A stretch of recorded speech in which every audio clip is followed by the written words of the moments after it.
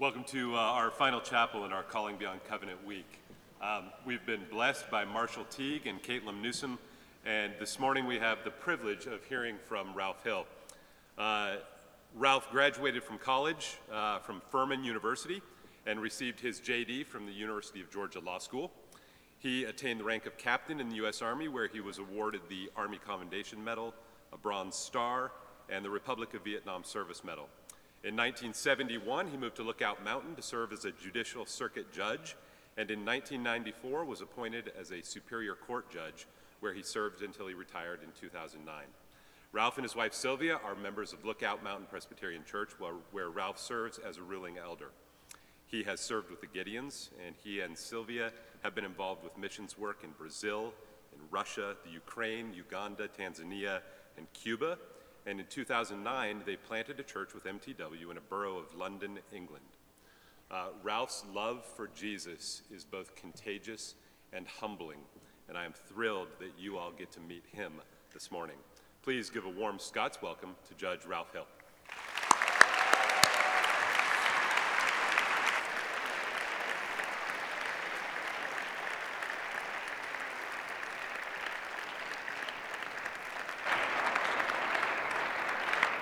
Good morning. Good morning. It's a pleasure to be with you this morning. Really an awesome privilege to speak to your generation. As I was preparing, my mind went back to 2004 when I had an opportunity to go to Dalton to speak to 1,500 U.S. Army troopers of the 1st Battalion of the 108th Armored Division before they left to go to Iraq. We distributed to them Gideon personal New Testaments. And I was amazed at the hunger of these troopers as they went into battle. And I think the Lord laid that on my heart because your generation is preparing for battle. In a war just as deadly or even more deadly than the one into which they went. And so, as I come to you this morning, I come with the words of Christ in Acts 1:4, the resurrected Lord, where it says, "And being assembled together with them, he commanded them not to depart from Jerusalem, but to wait for the promise of the Father." And the word this morning that Jesus has laid on my heart to you is, don't depart from this place without receiving the promise of the Father. You know, the Christian surveyor Barner says that the church has lost 1.7 million of your generation in a decade, a single decade. And it also says that 7 out of 10 high school graduates are leaving the faith. But be encouraged, because the same survey shows that born-again millennials tend to want to evangelize more than any other generation. I find that very comforting. My son-in-law, Jameson Griffin, who's with us this morning, I called him last night and he had some wise counsel to me, which I think is really the theme of this talk. He said, mention to these millennials, dilly dilly. You recognize it, don't you? Comes from the Game of Thrones, really. But the Anheuser-Busch Company has, looking at the Game of Thrones, decided that they'll put a king before you. King Dilly Dilly. You might be impressed that an old retired judge Googled that. Do you know what it means? Do you know what the creators of Dilly Dilly have to say about it? It means nothing.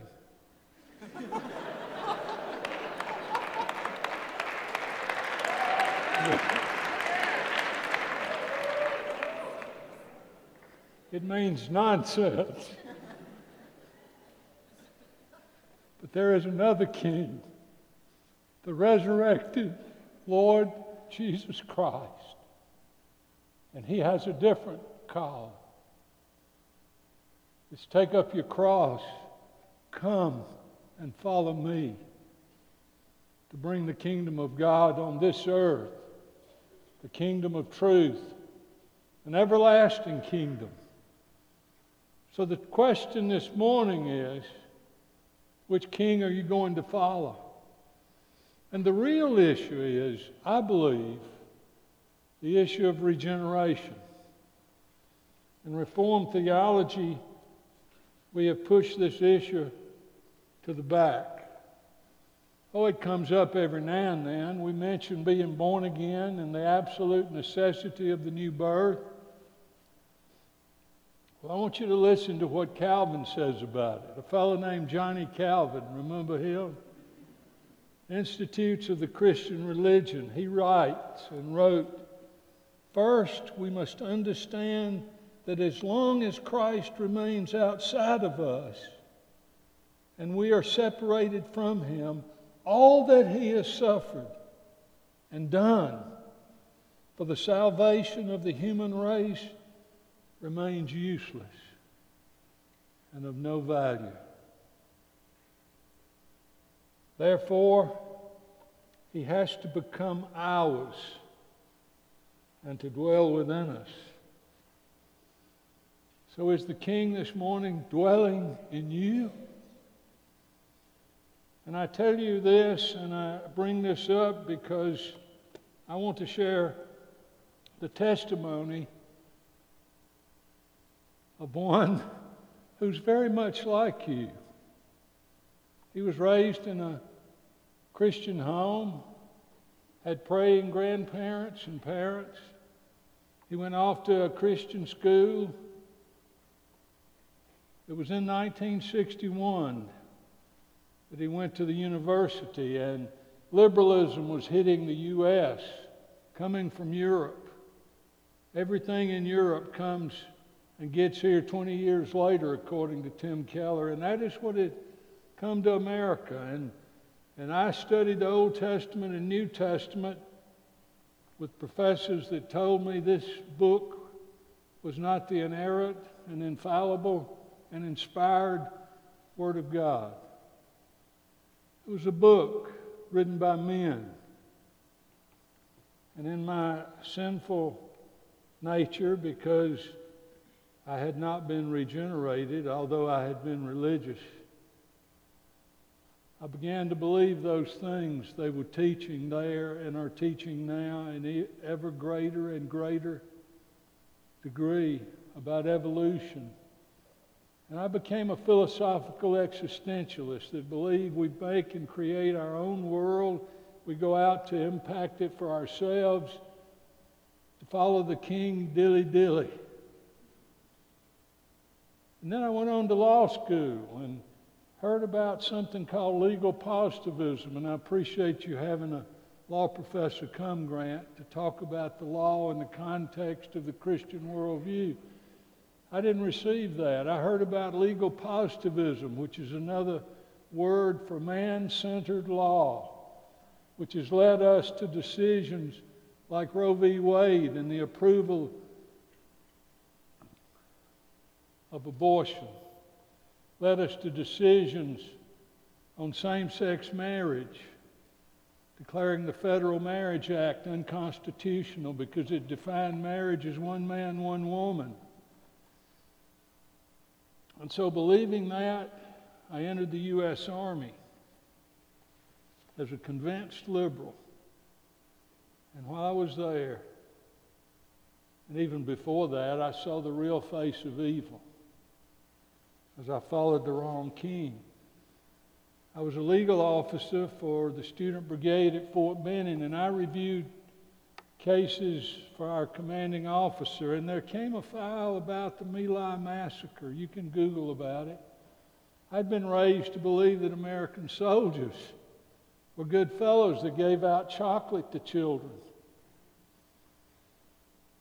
And in the file that I read, I saw that one platoon of C Company went through a village, didn't receive one hostile round, and slaughtered innocent old men, women, and children, and committed other atrocities that I won't mention here today. The face of evil, and as a liberal, I couldn't explain it. And as a liberal with no ruling absolutes in this world, you can't explain it.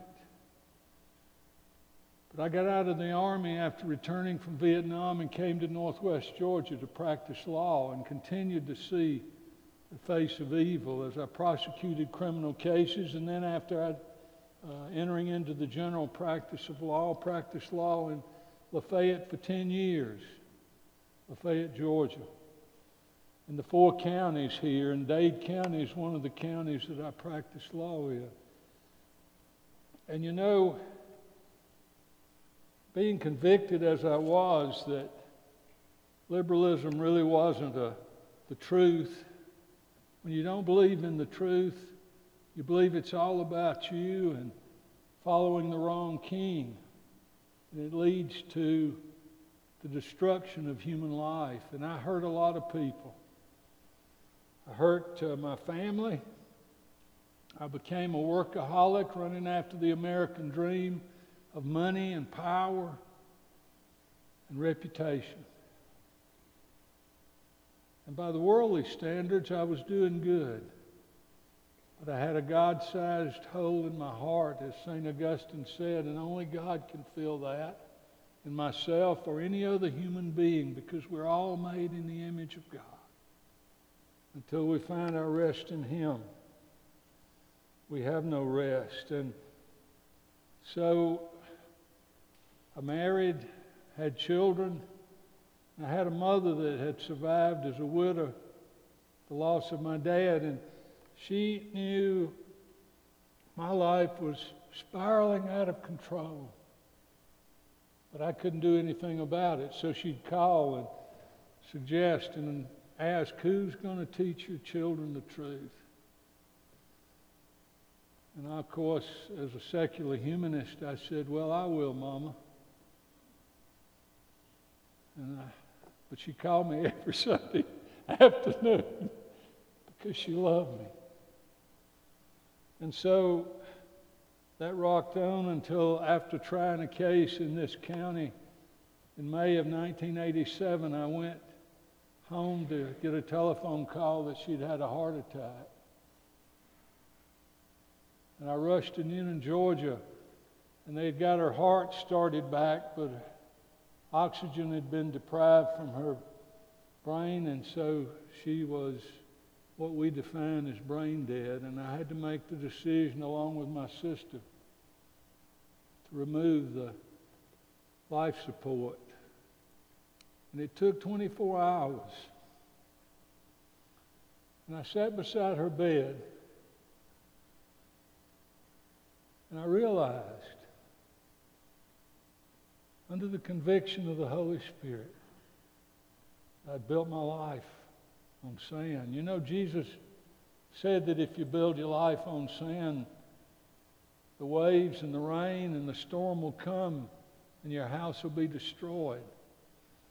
And so she passed away, and it was about 30 days later that I found in her belongings, a little Gideon New Testament. Grant mentioned that I'm a Gideon, and this is the reason.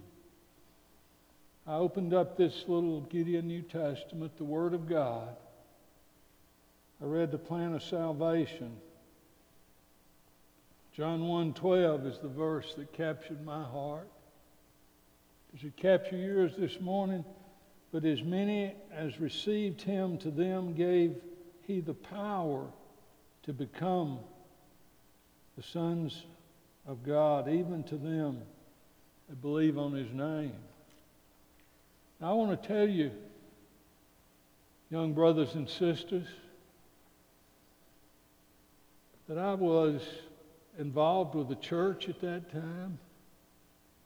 I was teaching a Sunday school class. Remember, I went to Christian college, and I took a course in Old Testament and New Testament. I had a lot of head knowledge, and maybe there's someone here today, just like me, that you know all the things about the gospel, but I want to ask you this morning, I want to ask you, when and where and how this Christ who's been lifted up here at Covenant College and all through the process of your short pilgrimage on this earth, when and where and how have you come to receive Christ and all that he's done for us?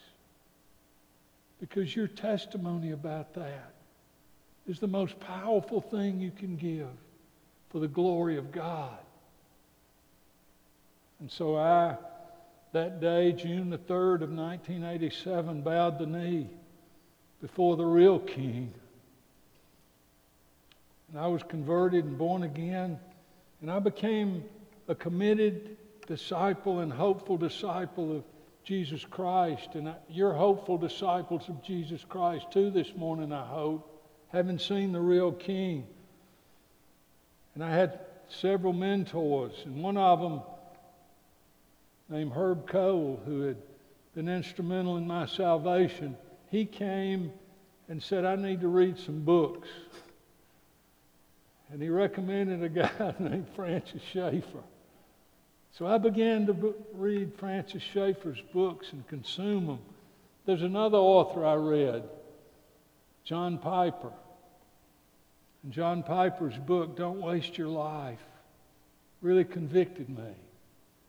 So when an opportunity came, of course, I want to be very honest. That day, June the 3rd of 1987, I know something really happened in my life. Because I went to the same law office. I went to the same courts. But all of a sudden, I cared about people. And I was interested in what Francis Schaeffer said in True Spirituality. I understand you've had a conference here on it.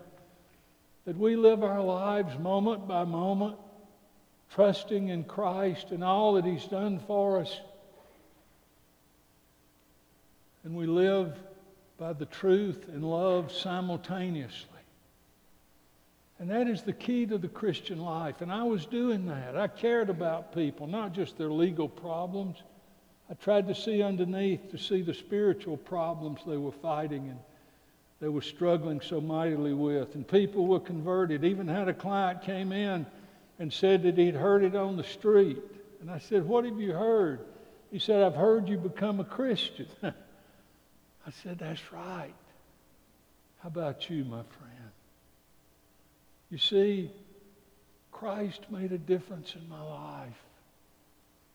Christ made a difference in my commitments because self was killed that day. And so as I followed Christ, as I continued to witness to lawyers and to clients and friends and became actively involved beyond mere nominal Christianity in my church, I felt, as Grant said, the call when it entered the time of retirement after being a judge to know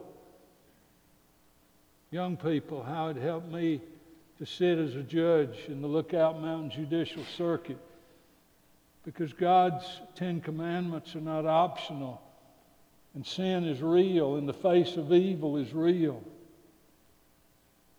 And so as a judge, I sought to honor Christ in every way possible by making judgments that were in accordance with justice and mercy.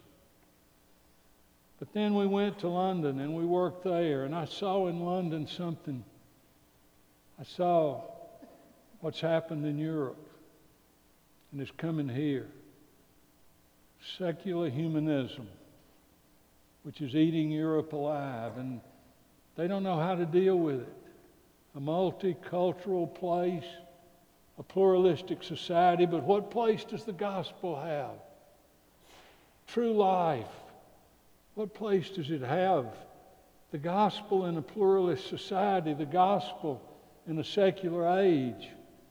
And I come here to tell you that the myth of the separation of church and state, the opinions we've received by the U.S. Supreme Court on that, try to keep us quiet because there's someone behind it, and it's evil and Satan and the devil.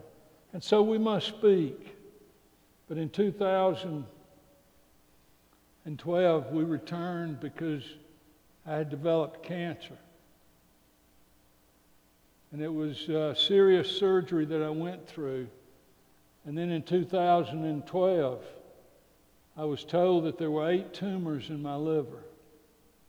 2012, think about that. 6 years ago, I was told I had 1 to 3 months to live.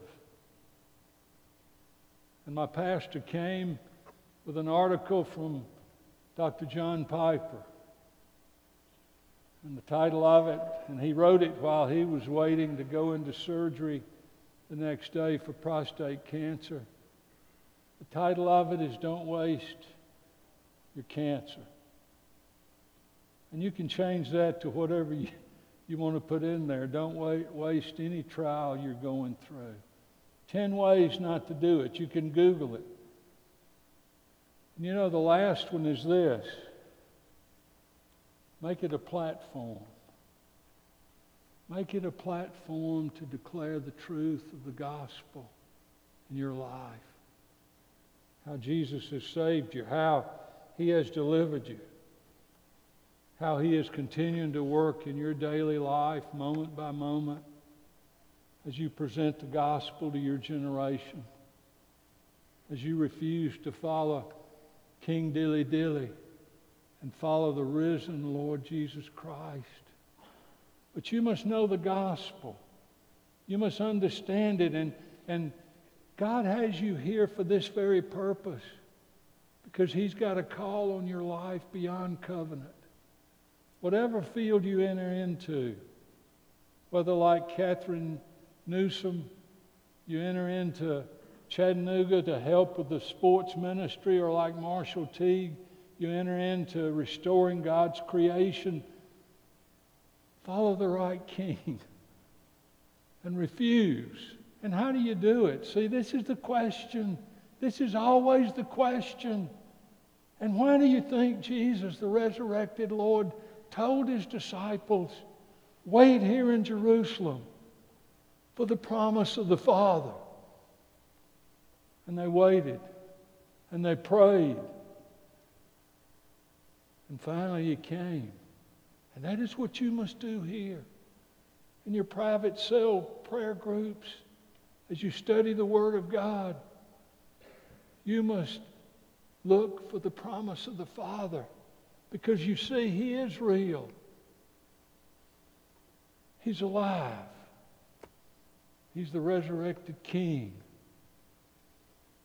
And He invites us each and every day to come and die.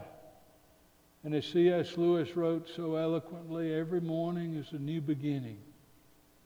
This can be a new beginning for you. Let's pray.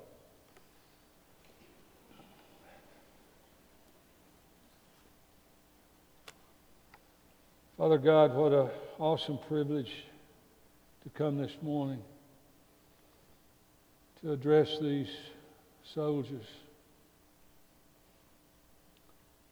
Soldiers of the cross, the army of God.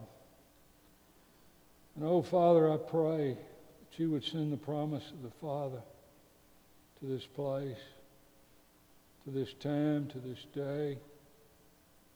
And I pray for any and everyone here within the sound of my voice, that they would see the total depravity of man, the helplessness of ourselves to do anything in and of ourselves, but that they would understand and see the risen Lord, Jesus Christ, and for the glory of God, they would prepare as they soak before you and your truth here through the faculty and the staff, that, Father God, they would truly, truly follow Jesus, the real King, till their final days and last breath. And Father, we just pray that Jesus will be glorified in each and every life, each and every soul, because it is all about you, Lord Jesus. It's all about what you've done. Thank you, Lord Jesus, for this day. Thank you for this privilege. I pray, Lord Jesus, you'll take it and use it in each and every life. In your name we pray, and for your glory, your kingdom come, and your will be done. Amen.